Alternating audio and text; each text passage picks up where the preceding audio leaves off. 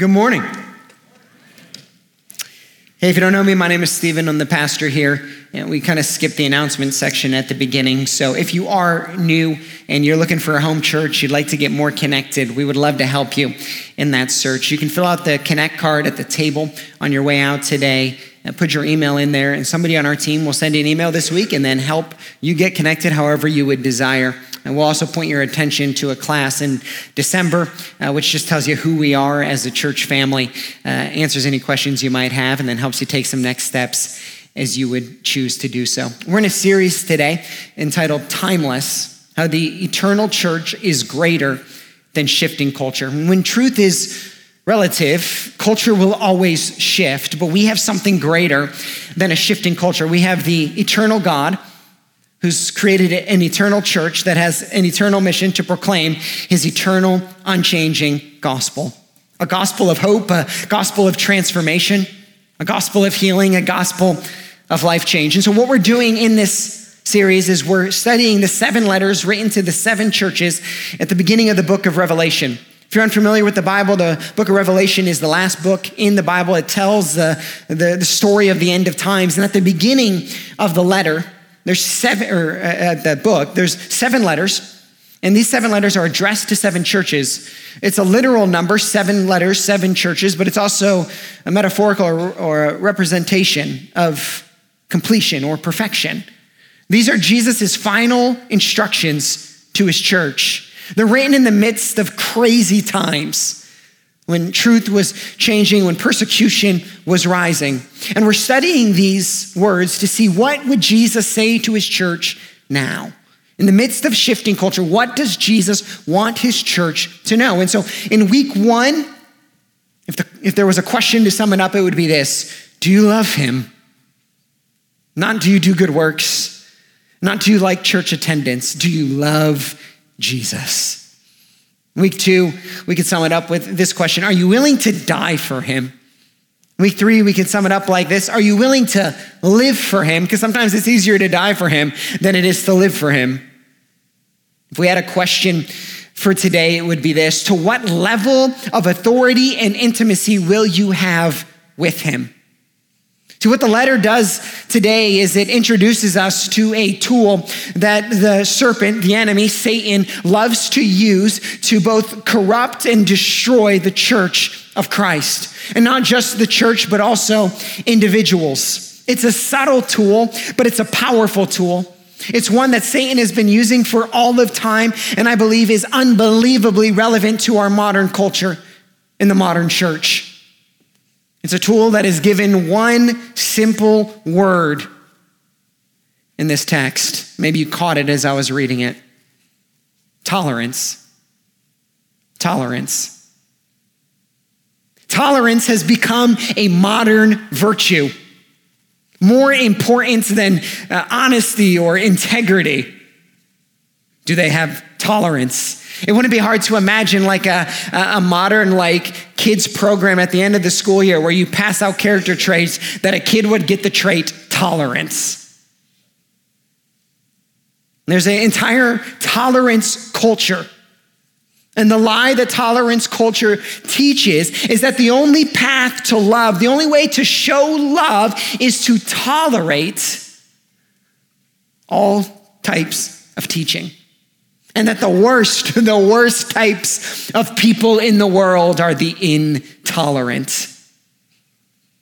Which is a funny mental exercise, because to be the worst means you're intolerant of tolerance, which means the tolerant people are not tolerant of your intolerance, which means they're intolerant. So let's just cut a hole through the argument at the beginning. Jesus warns his church of this subtle or not so subtle tug of tolerance and the devastating effects that it can have. So Jesus, in this particular letter, he gives himself a name at the beginning of each of the letters, and this name is interesting. This is not cute shepherd Jesus in this letter. He says, "And to the angel of the church in Thyatira write, the word of the Son of God, who has eyes like a flame of fire and whose feet are like burnished bronze. This is Transformer Jesus, and he is ready to fight. He's ready to fight.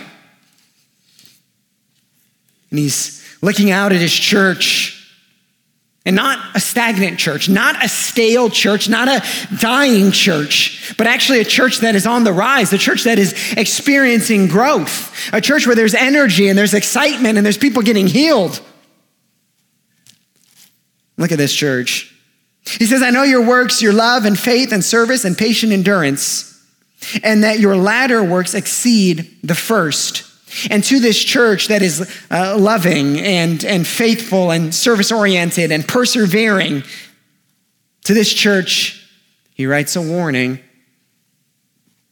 The last line there, it says that their latter works exceed the first, is a way of saying that it's growing and it's greatly increasing. And so to the church on the rise, Jesus says this, but I have this against you, that you tolerate. You tolerate. Jesus is warning to his church. Jesus is warning to his church that is headed in the right direction, and I hope we are as a church, is watch out for this tactic. Tolerance. Watch out for it. Now, this particular type of tolerance has a name, Jezebel. But I have this against you, that you tolerate that woman, Jezebel. Jesus is writing this letter and he calls out this one specific person. That woman, she's horrible, Jezebel. There's debate on whether or not the woman's name was actually Jezebel or if it's just a reference to the Old Testament character Jezebel. Suffice it enough to say that if you are in the process, young hipster, of naming your child, don't name it Jezebel. It's right up there with Judas. Not a good Bible name. And so this woman, Jezebel, Jesus looks in and he's like, her teaching is corrupting the body, the church, and you are tolerating it. There's 3 different groups of people in this letter. There are the tolerators, there are the practicers, and there are the resistors. The tolerators, the practicers, and the resistors. The tolerators are allowing the teaching to occur.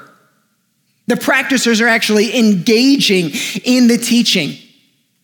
And I don't know if this is a universal statement, but it seems like Jesus is saying they're almost a victim to the tolerance of the tolerators. Not to negate individual responsibility, but it's as if to say, Jesus is saying, and you tolerators, you are allowing this to happen to these people in your church through your tolerance. And then there's the resistors. We'll get to them at the end. That's the group you want to be in, by the way. And so to these 3 groups, Jesus reminds them of how horrible Jezebel is being in her teaching. But also, look and see this. I gave her time to repent. This woman has become infamous. And particularly in some Christian circles, people will be like, that girl has the spirit of Jezebel. Like that's like the scarlet letter. She's become infamous, this woman, but Jesus loved her. He gave her time to repent. Time to repent. Like I think the insinuation there is like it was more than one. He gave her time to repent. See, Jesus' love is wrapped up in his allowance of repentance, not in his tolerance. See, the modern lie is that tolerance is love and that Jesus' love must be shown through tolerance. That's not where Jesus' love is shown or on great display. His love is shown or on great display through his offering, continuous, ongoing offering of repentance to those who rebel. That is what the love of Christ is. He offers it. By the way, church, that means we must too. It means we must continue to offer the grace and the repentance of Christ. Even to those who we would look and say, oh, you're teaching that which is wrong, or you're corrupting, you're polluting. What is our hope and prayer for each of those people? That in love they would repent and return to Jesus. See, as I begin this discussion around tolerance, if you're receiving of it and then you're acting out the way that I'm going to instruct you results in you being a jerk and an enemy of anyone who doesn't think exactly the way you think, then you haven't properly received the message. Because Jesus, who is the great resistor, is also the friend of sinners.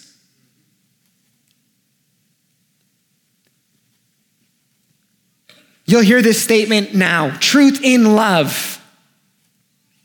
I actually think it's kind of a dumb statement because truth is love.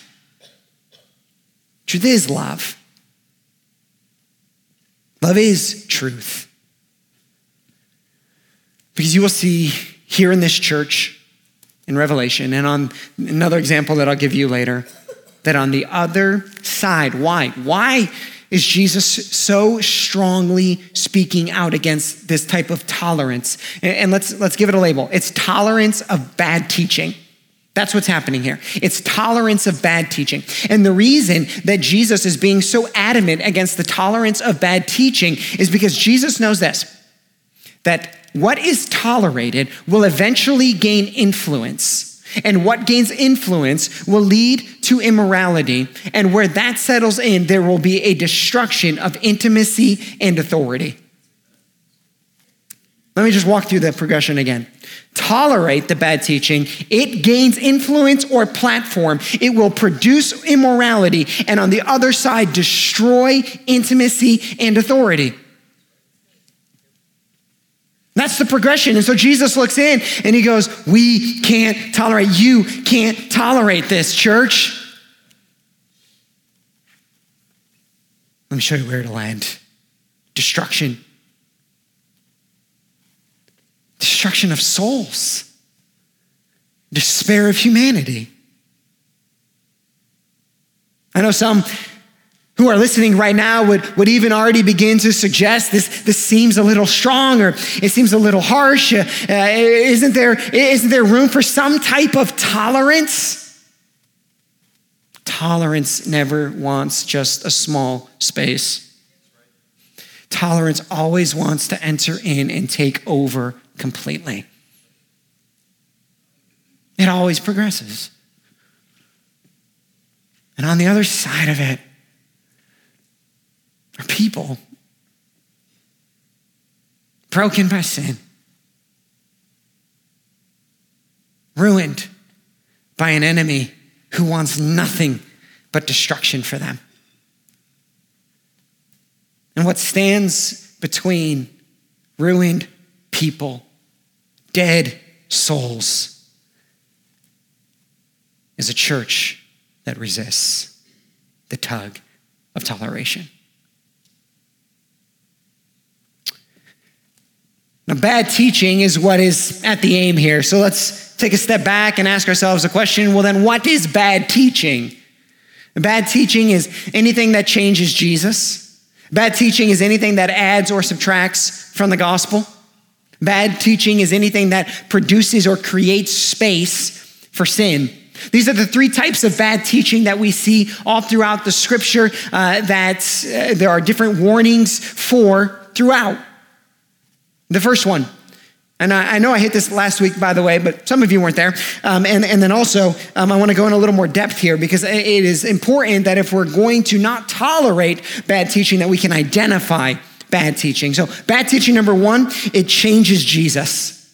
This one was evident right at the beginning, and the Apostle John, or the Elder John, whoever you think wrote the letters of John, that John took great offense at this right from the beginning, and wrote most of his letters addressing the idea of people trying to change Jesus. So here's how we say it around here. We believe, this is taken from our statement of faith, we believe Jesus Christ is both God and man. He was conceived by the Holy Spirit and born of the Virgin Mary. He led a sinless life, took all our sins upon himself, died and rose again, and we are saved by his shed blood. Today, he is seated at the right hand of the Father as our high priest and mediator, and I'd add to the end of it, and maybe we need to in our official statement of faith, and he's coming back soon. This is what we believe about Jesus. And you can't tolerate anything that would begin to change Jesus. Can't give it influence. And that's the whole thing. Jesus Christ is both God and man. And so today there's teaching out there that would say, well, yeah, we believe he was God, but he wasn't really man. That doesn't really make sense. Or Jesus was just a man, but he wasn't God. Nope. Can't tolerate it. He was conceived by the Holy Spirit and born of the Virgin Mary. And people say, I can't actually believe that. Well, if you're going to believe the rest of the book, that part's really not that hard. And it is important that Jesus was conceived of the Holy Spirit and born of the Virgin Mary, because it plays into the fact that he could understand our humanity, but also be sinless, that he could have be the fulfillment of the fall of Adam, and also be our salvation. He led a sinless life. This is also under attack today. He took all our sins upon himself. He died and he rose again. And we are saved by his shed blood. This kind of teaching became more common about 20 years ago, where people would just begin to say things like, Jesus' death on the cross is just an example. It's not the actual payment for sin. Whatever attack it is on this, Jesus cannot be changed. Can't be tolerated. Number two, any addition or subtraction from the gospel. Paul was the big defender of this. He wrote an entire letter on it in Galatians, and he started the letter by saying, hey, if anyone changes the gospel, just curse them. Don't let them change it. Why? Because Paul knew that if you change the gospel, then it loses its ability to change people. You change the gospel, and it can no longer change you. The gospel has to stay the gospel. We believe, this is from our statement of faith, we believe sin has separated us all from God and that we are reconciled only through Jesus Christ. There is no other path to salvation. We believe that salvation is the gift of God to man. The gift is effected by grace through faith in Jesus Christ, and it produces works pleasing to God. Notice that the works come after the salvation, because the most miserable people in the world are the ones who put the works before the salvation. The gospel cannot be changed. It cannot be altered. Romans 1:16, I'm not ashamed of the gospel. It is the power of God for salvation to everyone who believes, to the Jew first and also to the Greek. The only hope that we have for any person, the only hope that we have for any redemption is through an unchanged gospel. Third type of bad teaching is any teaching that makes space for or allows for sin, which is what is clearly being pointed out here. He's saying, this is Jezebel and she's teaching this, and because of that teaching, everyone's going, oh, now I can go do this. Paul addresses this in Romans when he brings up, maybe you're hearing all of this grace message and you're hearing all this grace and you think, well, now I can just go do whatever I want. And in summary, Paul responds with, then you weren't really listening to what I was saying. Any type of teaching that would make space for sin, for disobedience, is bad teaching. Why does bad teaching exist? Let me give some of the corporate reasons. Right? Bad teaching, maybe from a church platform or a teacher or a speaker. Right? Because if this teaches us one thing, it teaches us that everyone who claims to be pastor, preacher, prophet isn't. Everyone who claims that they have a message that should be heard doesn't. Right? Why does bad teaching exist? The scripture teaches us sometimes bad teaching exists because people are greedy and they just want to make money off of their teaching. Some bad teaching exists because people want to please man instead of God. Individually, why do we allow teaching to gain influence in our own lives? I think a lot of times for that, it actually starts at the bottom instead of the top. A lot of times we allow bad teaching to begin to infiltrate who we are because we want to make space for sin. And then in order to make space for that sin and still to justify our relationship, then we change the gospel, and then we change Jesus to justify what we wanted to do at the bottom. The prosperity gospel is a great example. We want to use God as just a means or a mechanism for us to have wealth beyond our wildest dreams. And so we want to make space for that in our lives. So then we change the gospel, and then we change Jesus. And boom, we get what we want. To this type of teaching, we're instructed here, Jesus, do not tolerate. You tolerate that woman. Now, I believe that at the heart of this message, we have to be reminded and convinced of the disastrous effects of where tolerance leads. So let's go back to the beginning. Back to the very beginning when tolerance first showed up. It didn't take long. In the garden, there's two characters, Adam and Eve. One of them is going to become the tolerator. The other is going to become the practicer. And into the garden, this perfect garden, they were like a church on the rise. Things were good. And they had all of the authority over the earth. And they had an unmatched intimacy with God in the garden. They had all authority and they had all intimacy. And then in sneaks a bad teacher. But here's the thing with bad teachers. They're often really good teachers. You following me? Bad teachers are often really good teachers. And the first bad teacher was a really good teacher. His name was not Jezebel, it was Serpent. And the serpent shows up, and what he does is he plants a lie into Eve's mind. And her husband, Adam, tolerates it.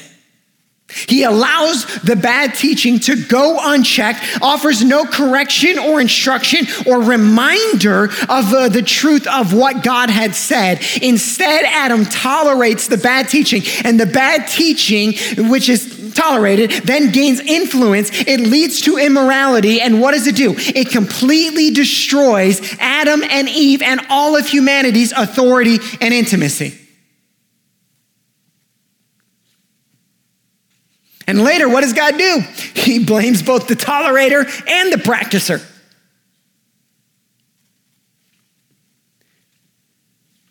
Let me make the connection.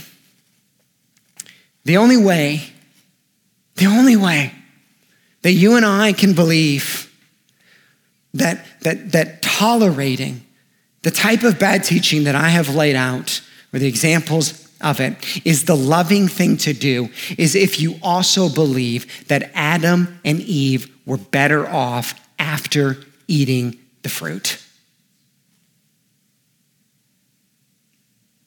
The only way you can think that any modern bad teaching is the loving way to embrace people is if you think that they're going to be better off after engaging in whatever sinful behavior it is. But the garden gives us such a clear, perfect picture of the damage of sin. Authority gone. Intimacy destroyed.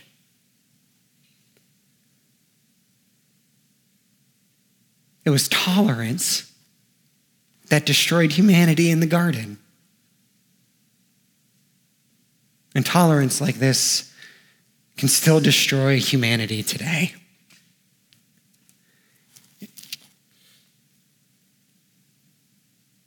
So what do we do? Jesus says what he's going to do. He says, I gave her time to repent. She refuses to repent. Just a reminder of how loving he is.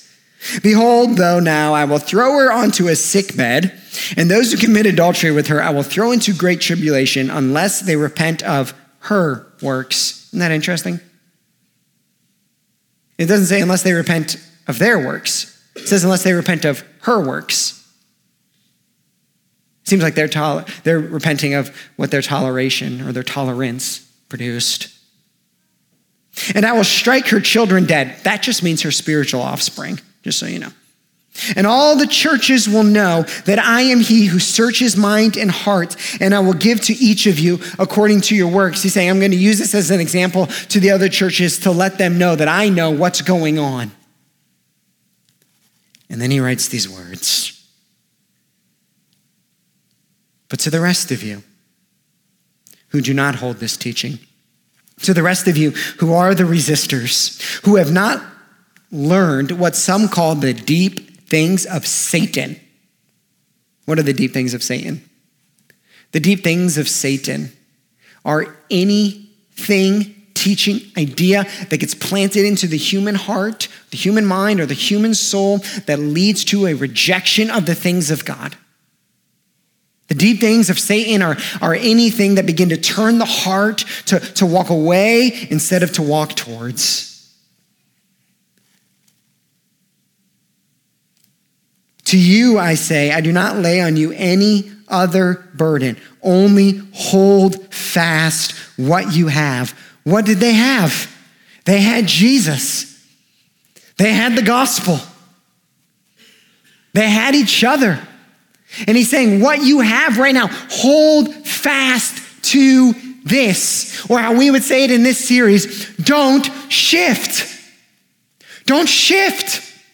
Don't shift with culture. Don't shift with the church. Don't let the church begin to shift. Jesus is saying, I'm telling you what's on the other side of the shift. Death and destruction and despair. There are no answers over there. There is no hope over there. There is no healing over there. There is no salvation over there. Some of you, I can tell you, just run after whatever you think is better than Christ. And I will tell you where you will end up. Some year, some month, sometime down the future.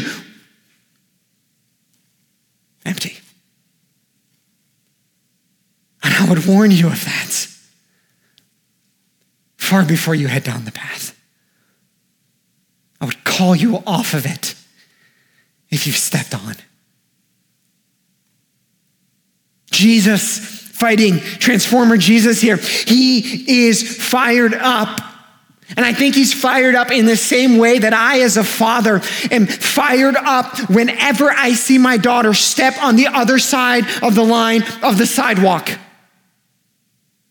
I could fall into tears right now if I just think long enough about what happens if my 3-year-old goes unchecked off of the sidewalk into the street.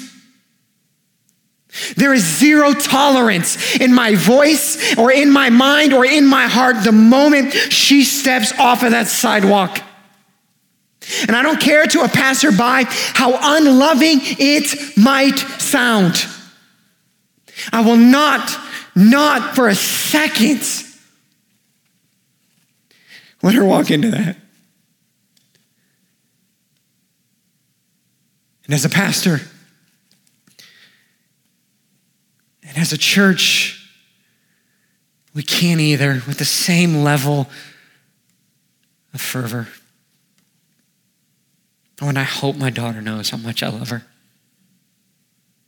And I hope anyone else breaking through the metaphor would know how much we love them. So how do we do this, friends? How do we resist? We've been told what to do. Hold fast. We know what it is. We know it's standing for this truth. It's holding on to these values. It's not tolerating bad teaching. We know that now. How do we do it? How do we hold fast? Well, first, we resist. We resist, okay? So resisting in this regard, some of you might need to delete some podcasts off of your phone because it's bad teaching. Because you're tolerating something, and if you're not careful, it's gonna turn your heart. Not in our libraries, not in our phones, not on our live streams or on our TV should we tolerate bad teaching. We resist it. Number 2, we ought to repent. Just give you a tip. Repentance is just always a good idea. We ought to repent if need be.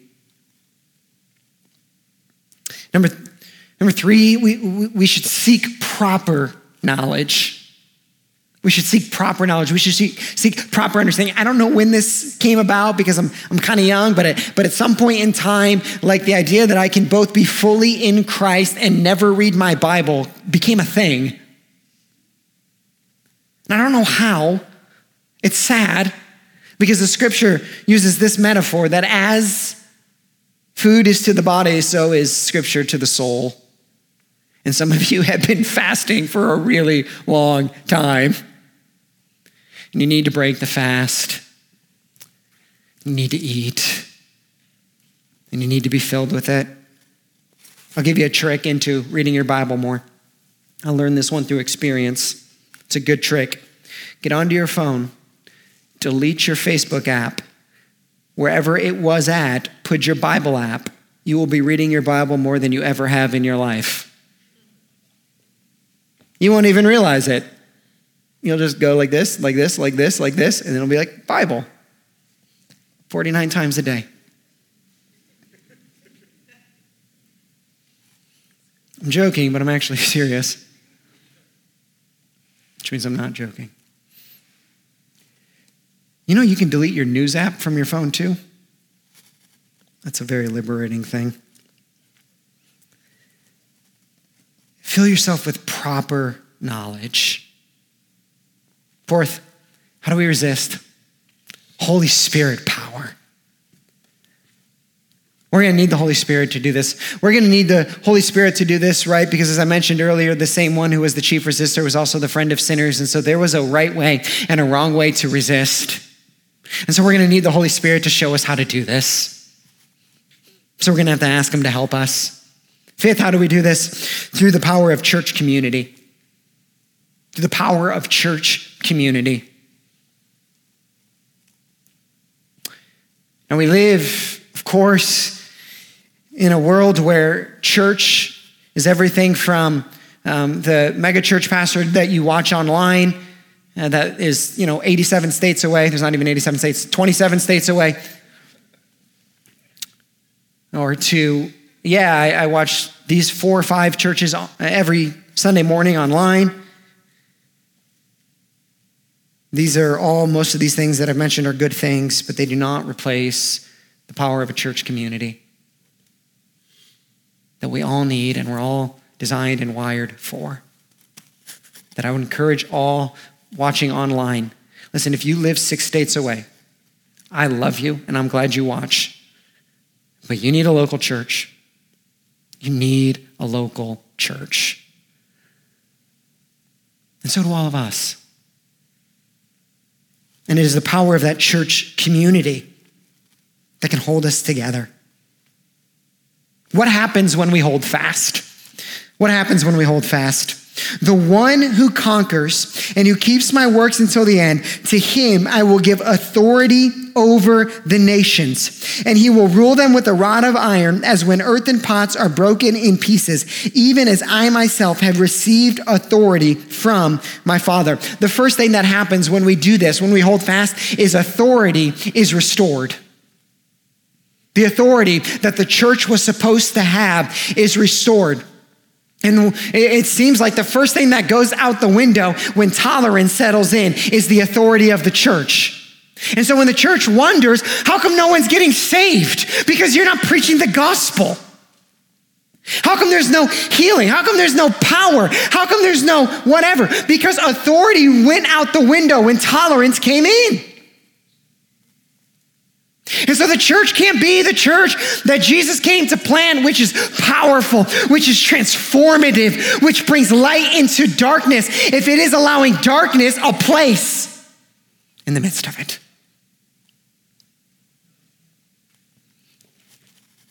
What happens next? He says, I will give him the resistor. I will give them the morning star. He's actually just making a reference to himself. The authority is reestablished, and then the intimacy begins again. great intimacy with Christ.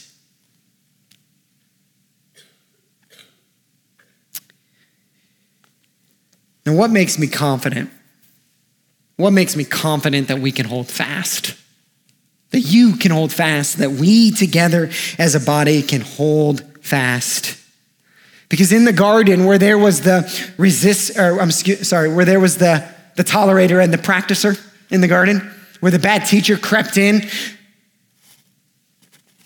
well, another character shows up later. It says it's the angel of the Lord. I've said this before. I'm pretty sure it was Jesus. Jesus shows up in the garden.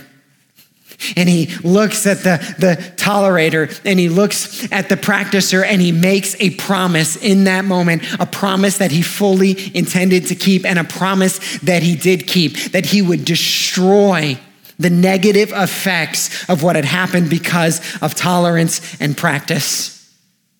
And so a few thousand years later, Jesus comes down to earth. Jesus, who is conceived by the Holy Spirit and born of the Virgin Mary, who's both fully God and fully man, so that he can both relate to our weaknesses, but also carry the divine nature of God so that it can fulfill the promise that God made to Abraham when he said, even if you fall short, I'll take the punishment. That Jesus is born and he lives a sinless life, perfect, so that he can go to the cross. But before he gets to the cross, Satan shows up to him in the desert and he plants bad teaching in his heart, and Jesus resists it. And then when Jesus talks about planting his church, the church that's going to be the hope of the world, that's going to bring the message of the gospel to all people, one of his own disciples sneaks in some bad teaching, and Jesus looks back at him and calls him Satan, and he resists it. And then the night before his death, he goes to the garden, and he's in the garden, and in the midst of the garden, there's like this thing that pops up into Jesus that's like, hey, is there any other way? And he resists giving into it, and he goes to the cross, resisting all temptation to change the gospel, to change the plan, and then he rises from the grave as both our salvation and the power to resist. That's why I'm confident that we can resist. That's why I'm confident you can resist. Not because you're special, not because you're great, but because he in us gives us that power. And because he gives us that power, we can resist. And when we do, and in our resisting, we preserve and hold on to the most beautiful thing, the gospel. So we can look at any person, as all of us have done if we're in Christ. We can see the own depravity of our own heart and the beauty of a God who gave us time to repent. And you know the joy, the hope, and the peace of that repentance. A long time ago, for some of you, in a church far, far away, somebody refused to tolerate. And that's why you've received the gospel. May we now do the same for people around us and for generations to come, so that they might know the goodness of Jesus that has changed each of us. Let's pray.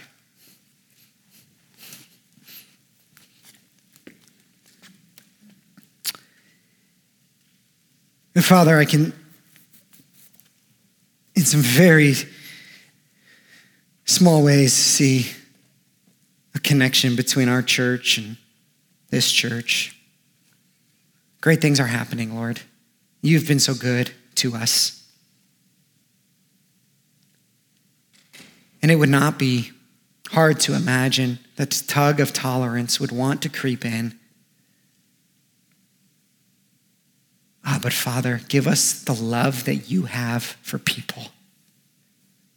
A love that is so strong that it won't allow for a second anything to gain influence that won't actually set the people we love free. So for the sake of your name, and for the sake of all those that you deeply love, help us to walk in resistance, but also help us not to just be on defense, but to go on offense with the authority and the intimacy that you've given us, proclaiming your gospel and seeing you change and transform people's lives. Father, help us to do this together as a church, as one. In Jesus' name we pray. Amen. Thank you so much for joining us today. If you'd like to take a next step with Redemption Church, visit us online at experienceredemption.com/connectcard. You can also give online to support the work of Redemption Church. To explore your giving options, visit experienceredemption.com/giveonline. We hope that the message you heard today encouraged you. See you again soon.